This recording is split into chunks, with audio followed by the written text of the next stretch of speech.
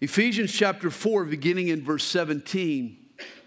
This I say, therefore, and testify in the Lord, that you should no longer walk as the rest of the Gentiles walk, in the futility of their mind, having their understanding darkened, being alienated from the life of God because of the ignorance that is in them, because of the blindness of their heart, who being past feeling have given themselves over to lewdness, to work all uncleanness with greediness. But you have not so learned Christ. If indeed you have heard him and have been taught by him, as the truth is in Jesus, that you put off concerning your former conduct the old man which grows corrupt according to the deceitful lusts, and be renewed in the spirit of your mind, and that you put on the new man which was created according to God in true righteousness and holiness. Therefore, putting away lying, let each one of you speak truth with his neighbor, for we are members of one another. Be angry and do not sin. Do not let the sun go down on your wrath, nor give place to the devil. Let him who stole steal no longer, but rather let him labor, working with his hands what is good, that he may have something to give him who has need. Let no corrupt word proceed out of your mouth, but what is good for necessary edification, that it may impart grace to the hearers. And do not grieve the Holy Spirit of God, by whom you were sealed for the day of redemption. Let all bitterness, wrath, anger, clamor, and evil speaking be put away from you with all malice, and be kind to one another, tender-hearted, forgiving one another, even as God in Christ forgave you. When our kids were little, Kathy had a dress-up box. And if I remember correctly, it was a big yellow suitcase. Every child likes to play dress-up. In the dress-up box, Kathy had hard hats and fireman helmets and baseball uniforms for the boys and lots of cowboy garb, chaps and boots and holsters. Zach would put on his little tie and get his little mini briefcase. He was headed off to work like Dad. For Natalie, there was a ballet tutu and a tiara, for every princess needs a tiara. She also had a lab coat and a stethoscope. She could be a nurse like her mom. Natalie spent hours putting on and putting off her mock wedding dress, dreaming of a future day when she would walk the aisle and break her daddy's heart. Many hours were spent putting on and putting off clothes from that dress-up box. It stirred their young imaginations. Our children could try on new identities. Hey, when you're not sure who you are, or maybe you don't like who you are, or maybe you're thinking of who you can become one day, it's nice for a brief time to be whatever you want to be. And here's how I want to title this morning's study. The final verses in chapter 4. The Christian's dress-up box. For Paul is encouraging you and me, now that we're in Christ, we have a new identity. And we should see ourselves differently. We're no longer the person we once were. In Christ, we're blessed and chosen and adopted and accepted and redeemed and forgiven and sealed with the Holy Spirit. And it's time for us to begin to dress up accordingly. A victorious Christian dresses for success. Our spiritual wardrobe, our attitude, our mindset, our outlook, our habits, how we see ourselves should match the inheritance we've been given in Christ. And in these last verses, Paul reaches into the Christian's dress-up box, pulls out life, and begins to instruct us. Put this on and take this off. Hey, you need to put this on and you need to take this off. This is how we grow as Christians. We learn what's appropriate attire, what we need to put on and what we need to put off.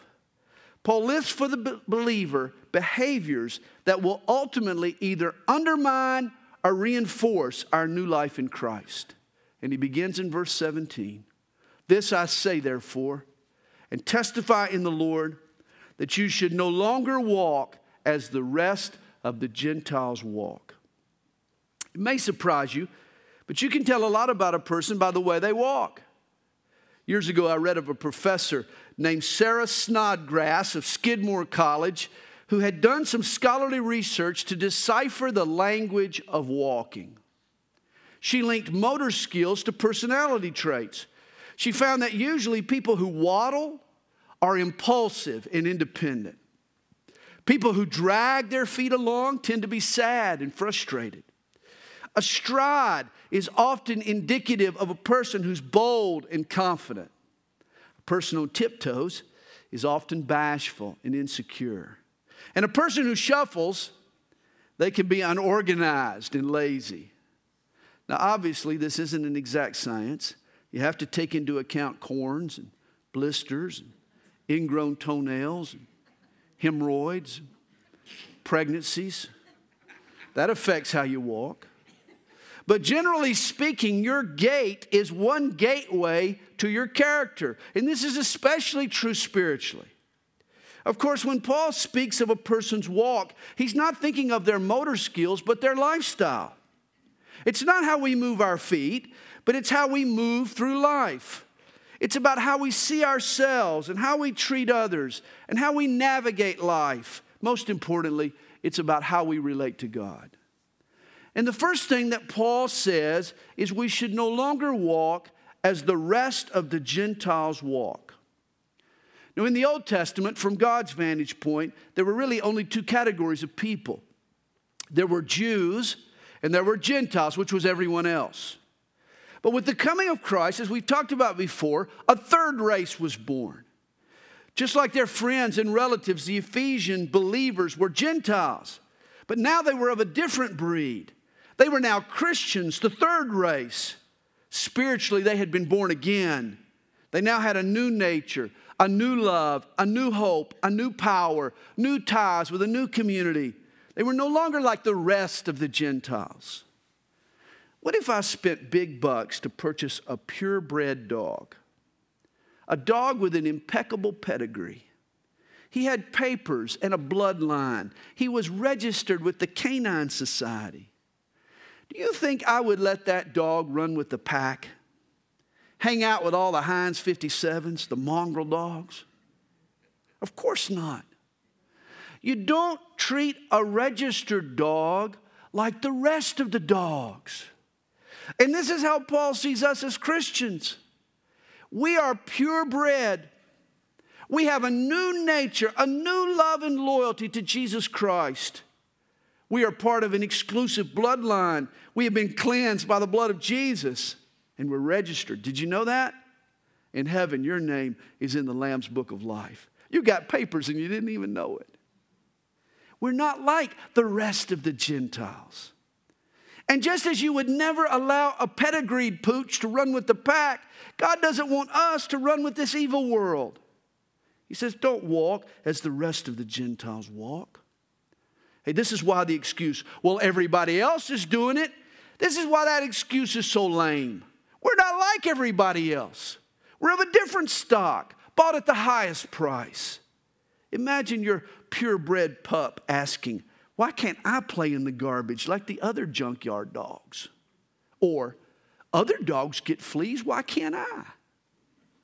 Yet this is how Christians are acting when they fail to live a holy life and blend in with the crowd, when they don't see themselves in Christ. Hey, many Christians don't realize how special they've become.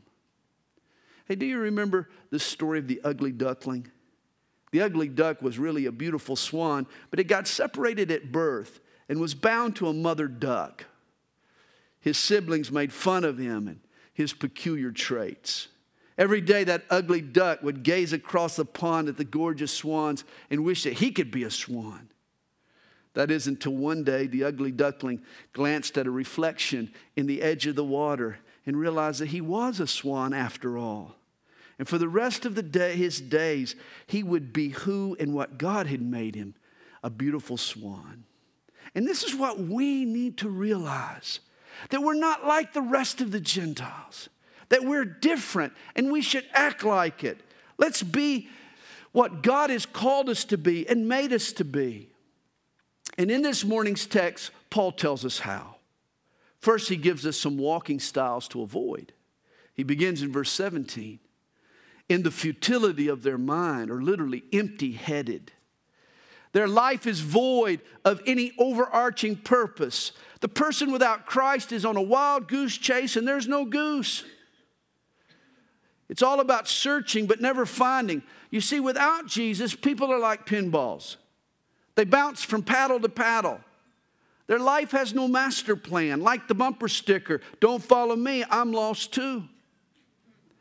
A life that's empty-headed, that has no transcendent purpose, will also be cold and empty-hearted. C.S. Lewis described the Christless world as, I quote, a land where it's winter all year, but never Christmas. In other words, there's nothing meaningful to break up the bleak. Our world isn't short on pleasures and promises, that's for sure. Drugs and money and sex and fame all come with the promise of fulfillment. And yet all they yield is drabness. In verse 22, Paul refers to them as, quote, deceitful pleasures. See, the pleasures of this world, they promise peace and joy and community, but inevitably they disappoint. Apart from Jesus, nothing satisfies and fills the hollowness. The Gentiles walk in the futility of their mind, having their understanding darkened. Imagine living life blindfolded, or always in a heavy mist, never able to see clearly, always having your vision obscured. Boy, a lot can blur our vision and our understanding, can it? An alcoholic wants more. A sex addict wants different. Even anger blurs our judgment. An organization, Mothers Against Angry Drivers, says that you drive 20 miles per hour faster when you're mad. Revenge and jealousy also distort our perspective and cause rash decisions. You know, it's really scary to think how many impulsive choices are made without any forethought at all. Actually, all kinds of sin can blur our understanding. For sin separates us from God. Paul tells us in verse 18, being alienated from the life of God because of the ignorance that is in them, because of the blindness of their heart. You see, turn your back on God, and morally and spiritually, your visibility is zero. Your heart becomes blind. Like a pilot who loses his instruments while flying in a fog bank. He has no bearings now, no communication with the tower. He's disoriented and he's destined to crash. For a person without God, life is a jigsaw puzzle with no box top. You have no idea what the completed puzzle should look like. Thus, life makes no sense. Sin alienates us from God and keeps us in the dark. But that's only for starters. We're also told in verse 19, who being past feeling have given themselves over to lewdness, to work all uncleanness and greediness. You see, sin also creates a hardness, a spiritual callousness. In high school, I played a lot of basketball. So much so that the bottoms of my feet were one big callus. When the season began, I had these aching blisters, but by the final game, the blisters had calloused over. The soles of my feet were so tough you could prick them with a pin and I wouldn't feel it. And what happened to the soles of my feet can also occur in a human soul. We can harden our hearts over and over until we're, quote, past feeling. We're no longer touched by the needs around us. Our conscience becomes muted. We grow deaf and insensitive to the calling and convicting whispers of the Holy Spirit. There's a poem I'd like to read you by Lois Cheney. It goes, once a boy cheated on a test. He got a good grade and passed the course. He told his friends, I had no choice. Later, as a man, he took a job that denied another's need, but the money was good, and he had his family to think of, and he told a friend, I had no choice. Later, the man denied his calling and chose a different role that made him famous, and he became well thought of. He told a friend, I had no choice. Later, the man reviewed his life before God, the Almighty God. He shrugged his shoulders as he told God, I had no choice. And God said to the man, as he turned his back and walked away, I have no choice. See, a life blurred by sin and alienated from God and ignorant and blind to the truth of God grows more and more calloused until one day that life is judged by God. Paul says a callous life has been given over to lewdness and uncleanness and greediness. Here's a person who sins with no shame. They sin for shock effect or to attract attention or maybe to sell tickets or maybe to make money. This is the person who makes no attempt to hide their sin. It's flaunted. It's outed. They push the limits of decency. Here's a Miley Cyrus attitude. A person out to prove she can be just as crass as she wants to be. This is the gambler who stoops to stealing from his family. This is the addict who hits the streets for his fix. This is the hothead who makes a scene or hits his wife. His problem is no longer a secret. He's now out of control, and consequences seem to be no longer a deterrent. And you see, this is the way the rest of the Gentiles walk. It's a slippery slope, turning from God to blurring the lines, to hardening the heart, to living in shame. Verse 20, though, brings some hope. But you have not so learned Christ. If indeed you have heard him and have been taught by him, as the truth is in Jesus. As Christians, we know better than to walk this path. When we sin, we repent. We keep our hearts open to God. We keep our hearts soft. We avoid what's shameful. This is how we learned Christ. And you've got to love the language here. Understand, this is exclusively Christian lingo. No one ever says, as you have learned Buddha or learned Mohammed. I can learn the teachings of Buddha, but how can I learn Buddha? He's been dead for 2,500 years. This is a reminder that Christianity isn't just following a creed or a code or a set conduct. We follow Christ. Hey, Paul is writing to a people who were living 600 miles and 30 years from Jesus' crucifixion. And yet they knew the living Lord. They had even been taught by Christ. Christianity is a relationship with Jesus. It's his life in me. Only Christians can say we've learned Christ. And Jesus has taught us a better way to walk. Here's where we need to dress up. Verse 22. Put off concerning your former conduct the old man, which grows corrupt according to the deceitful lusts. I mean, if you're going out for a jog, you don't wear a suit or high heels. You don't wear clothing that restricts your movement or hurts your feet. You wear appropriate attire. You wear shorts and sneakers. And this is true with a Christian's walk. You go to the dress-up box and you dress yourself with attitudes that are fitting for a life of faith and holiness. And this is what Paul tells us to do in verse 23. He says, and be renewed in the spirit of your mind, and that you put on the new man, which was created according to God in true righteousness and holiness. You take off the old attitudes and you put on a new attitude, a new identity, a new outlook. You see, when we came to Christ, we were made new, a new creation on the inside. Spiritually, you were born again. And with the new birth came new loves and desires and ambitions. But you see, we were a diamond in the rough. We were a sunrise behind the smog. On the inside, we were new, but on the outside, our thoughts and our language and our habits in many ways still reflected the old life. Jesus changes us on the inside, but now we need a new wardrobe. We need to put on some godly garb. We need to change the outside of the cup. Now, I realize that some old habits die hard. Patterns are difficult to break. The lag time between what happens when we become Christians and when it shows up in our conduct and character can be painfully slow. For years, I drove a car with a standard transmission. And when I changed to an automatic, it took months for me to stop reaching for the stick.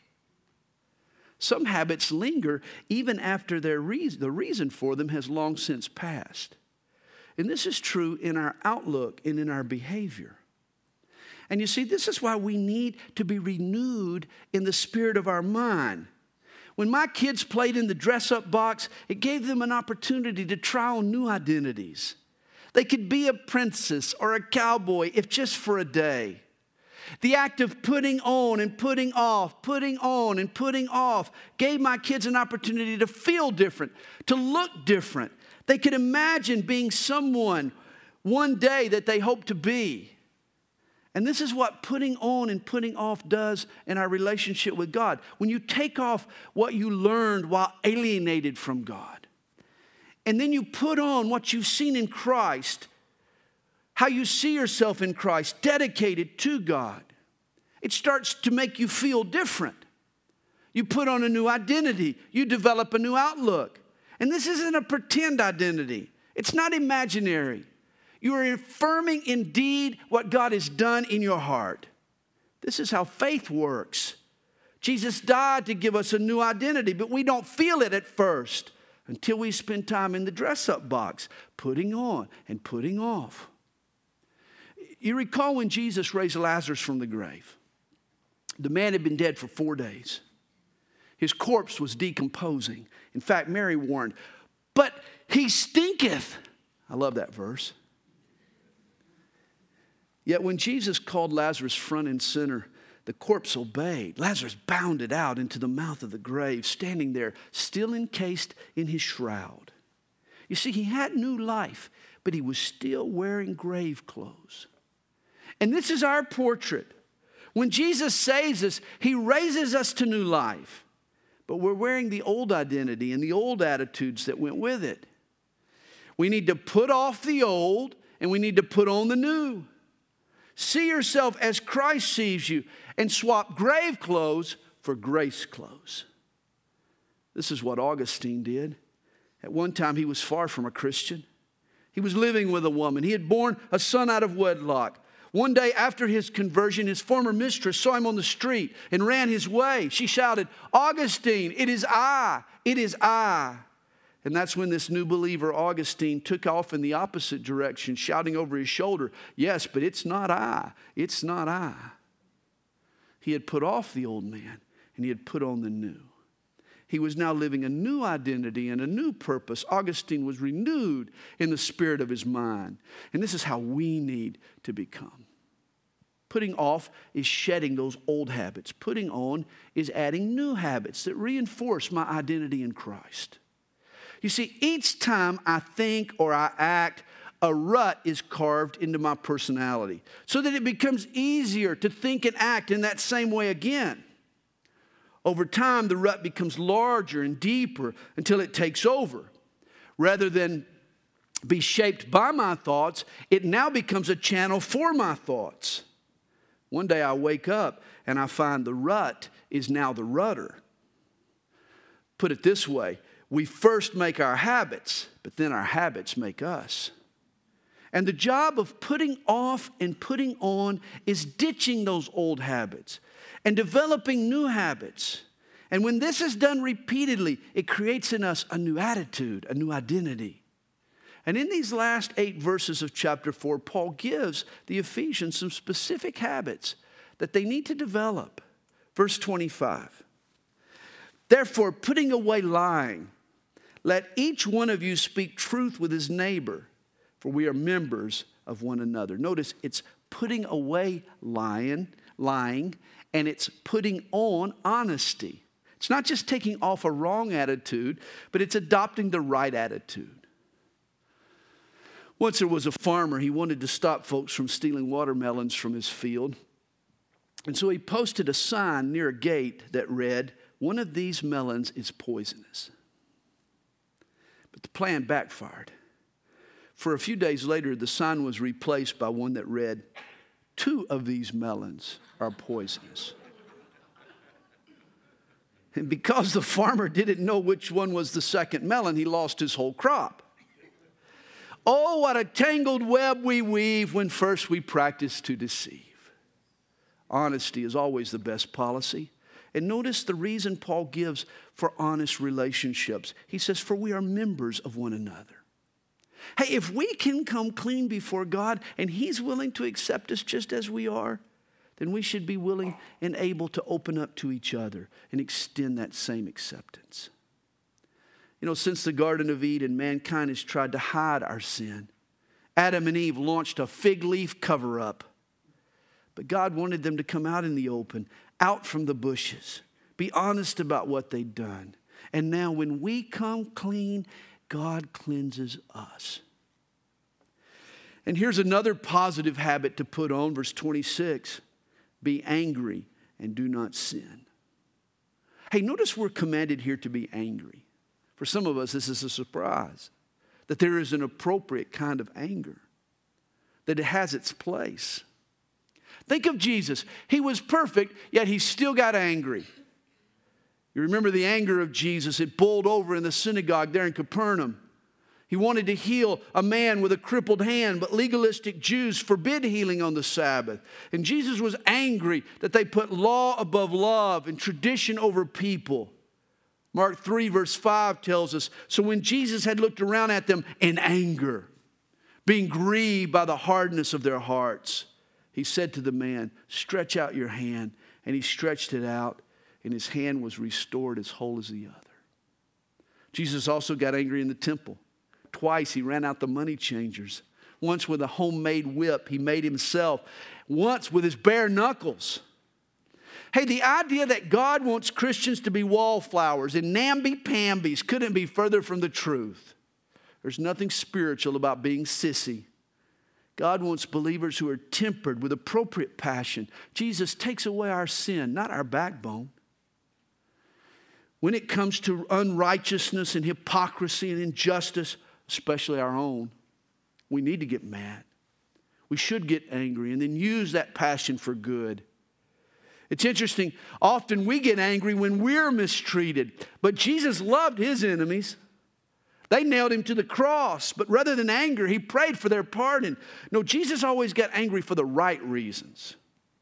It was Aristotle who said, anyone can become angry, but to be angry with the right person, to the right degree, at the right time, for the right reason, and in the right way, this is not easy.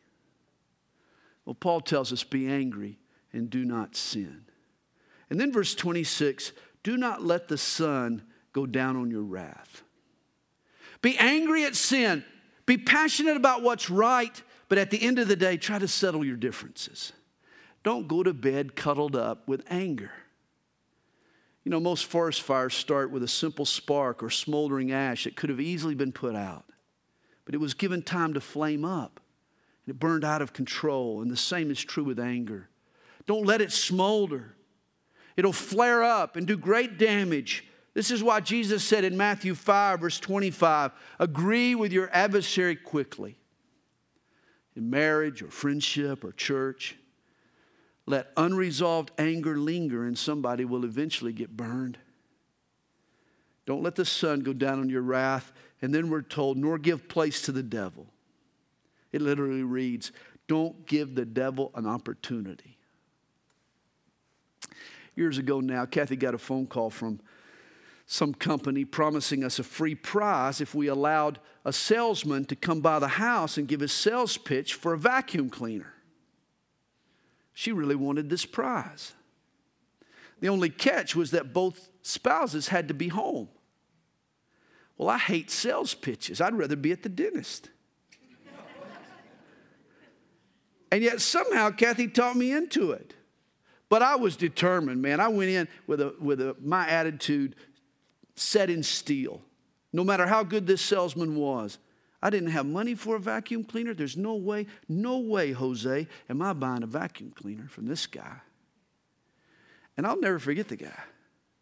I mean, this guy had an S on his chest, super salesman. And his vacuum cleaner, according to him, it could fix meals and rock the kids to sleep at night. I'll never forget at the end of the presentation, I was getting out my checkbook, and it was Kathy who had to stop me from buying the cleaner. And guess what? Satan is also a super salesman. Hey, if he can get one foot in the door, he can sell you on his schemes. Realize that Satan has no code of ethics. He'll lie, he'll exaggerate, he'll embellish, he'll tell you what you want to hear. If he can just gain a hearing, a foot in the door, he's got you. Just start toying with temptation. Just start nibbling at his bait. And sadly, he's got you hooked. This is why when Satan knocks on your door, let Jesus answer. Don't give the devil an opportunity. I've heard some Christians say, I have a terrible problem with lust. And every time I pick up a Playboy magazine, well, or I struggle with alcohol. Every time I walk in a bar, the desire returns. Well, I mean, how naive can we be? If we want to put on the new man and put off the old man, we can't afford to give place to the devil. And there's more dressing up to do. Verse 28. Put off, let him who stole steal no longer, but then put on. But rather let him labor, working with his hands what is good, that he may have something to give him who has need. Again, it's not just stop stealing. It's also get a job and learn to work hard and make enough money so that you can bless others. The thief goes from burglar to a blessing. He's a Christian now. He's putting on a new identity. The man goes from the thrill of the heist to the thrill of the help. He takes joy now in giving to someone in need. And then he says, and let no corrupt word proceed out of your mouth, but what is good for necessary edification, that it may impart grace to the hearers. You know, whenever I travel to other parts of the country, it doesn't take long for people to figure out that I'm from the South. Y'all know why. Once I open my mouth and a Southern accent comes out, people know. And it should be just as easy for folks to identify us as Christians. For as soon as we open our mouths, they should know us by our grace-filled, encouraging words. Rather than corrupt, our conversation builds up. And then verse 30, and do not grieve the Holy Spirit of God, by whom you were sealed for the day of redemption. This is a huge verse. To build a new identity in Christ, we need the help of the Holy Spirit. And the last thing we want to do is to grieve him or quench him. These are two sins talked about in the New Testament. Quenching the Spirit is to neglect what God desires. It's our failure to cooperate with the Holy Spirit. Whereas grieving the Spirit is to do what God forbids. It's our disobedience. And both are serious sins that we should avoid. But notice this word grieve. I think it's important. It's a love word. You know, I don't have to love you for you to make me mad or to get me angry or disappointed or impatient. But only a person I love can grieve me. Grief is a wound to the heart. And it's because the Holy Spirit loves us so much and has such high hopes for us that we can cause him great grief by our unwillingness to follow his lead. And then verse 31, let all bitterness, wrath, anger, clamor, and evil speaking be put away from you with all malice. Nothing grieves God's Spirit more than when his people refuse to get along. When they get bitter or go ballistic or speak slanderous words. Notice this list begins with bitterness.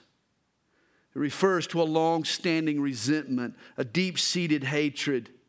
You know, most of our bad attitudes begin with unresolved bitterness. Reminds me of the artist Leonardo da Vinci.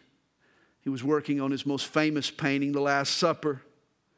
Da Vinci had a falling out with a fellow painter there in town, and he retaliated by painting his enemy's face into the face of Judas. Everyone at the time knew this man, and Leonardo's artistry would immortalize him as a treacherous Judas. But when Leonardo went to work on the face of Jesus, he hit that creative wall. His inspiration left him. It wasn't until he had gone back and erased the face of his enemy that his inspiration returned for him to paint the face of Jesus. If we're to be like Christ, the first thing that has to be put off is bitterness, wrath, clamor, evil speaking. And then Paul says, be kind to one another. I mean, kindness is treating each other with grace, extending undeserved favor to your friends. And when we act graciously, it reinforces the grace we've received. It helps us put on the new man, just as it does to be tenderhearted. Jesus was God, Yet he wanted us to know and he wanted to know and to share in our plight. And thus God became a man. He got down on our level. What a tender-hearted act. And this is our example. It's so easy to judge a brother before we've walked a mile in his shoes. We get a different picture when we're sensitive to a situation. That old Sandy I'm putting off was thin-skinned and hard-hearted. Whereas that new Sandy I'm putting on, that I've learned in Christ, is tender-hearted.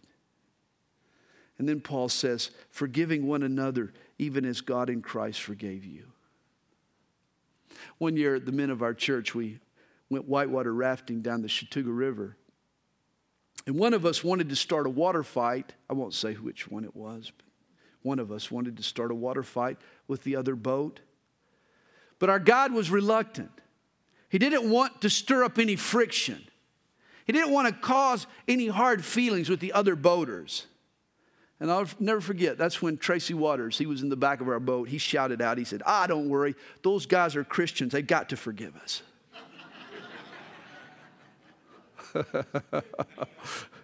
And you know, I'm not sure about Tracy's application, but his theology was biblical, that's for sure. For as a Christian, how can we not forgive a brother when Jesus has so abundantly forgiven us? You know, if Paul had left off these last 7 words in Ephesians chapter 4, then we would have found a loophole, wouldn't we? Some kind of rationale to hold on to our grudge, to remain bitter, to not forgive. We'd read it, forgiving one another but, forgiving one another if, forgiving one another unless, forgiving one another until, or when, or once, or after. But that last phrase of the verse removes all excuses. Forgiving, even as God in Christ forgave you. As a new you in Christ Jesus, we should forgive one another just as fully and just as freely as Jesus has forgiven us. I want to end this morning's lesson with a quote from John Knox. John Knox said this about Jesus. Other gods have been as devoutly worshiped, but no other God has been so devoutly loved. You know, worshipers of Jesus, they want to be like him. They love him so much, they want to be like him. They want to put on and put off and even dress like Jesus. Let's not walk like the rest of the Gentiles. Let's follow Jesus.